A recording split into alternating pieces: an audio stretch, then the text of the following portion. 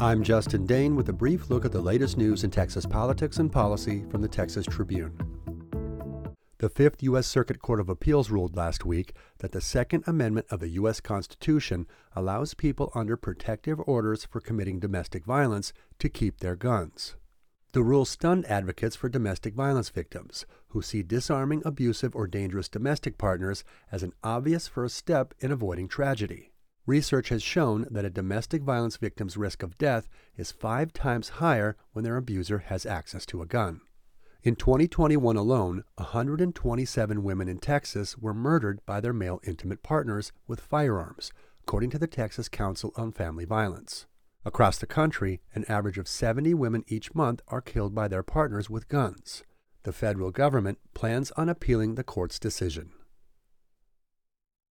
Texas Tech University officials say they are reviewing their hiring processes after a conservative education advocacy group criticized how the university's biology department rates job candidates' commitment to diversity, equity, and inclusion. According to documents obtained by the National Association of Scholars, Texas Tech's biology department used this criteria to evaluate finalists' track record, understanding and plans to improve DEI on campus, along with other qualifications such as research quality, teaching experience, and letters of recommendation. In a statement Tuesday, the university said it will remove DEI evaluations if they are identified in other departments' hiring processes.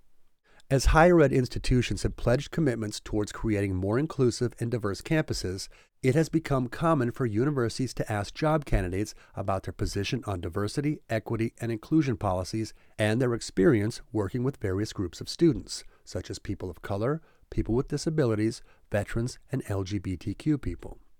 These efforts have become a target in recent months for conservatives who believe they are discriminatory.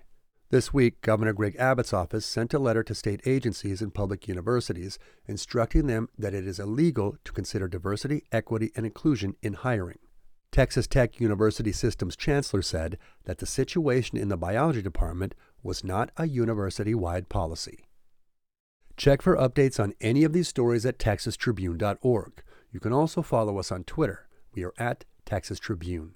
And follow the Brief Podcast for daily news updates wherever you get your podcasts. I'm Justin Dane for the Texas Tribune. You've been briefed.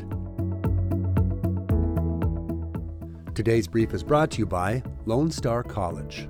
Lone Star College Online delivers education your way with fully online degrees and individual classes to help you achieve your goal.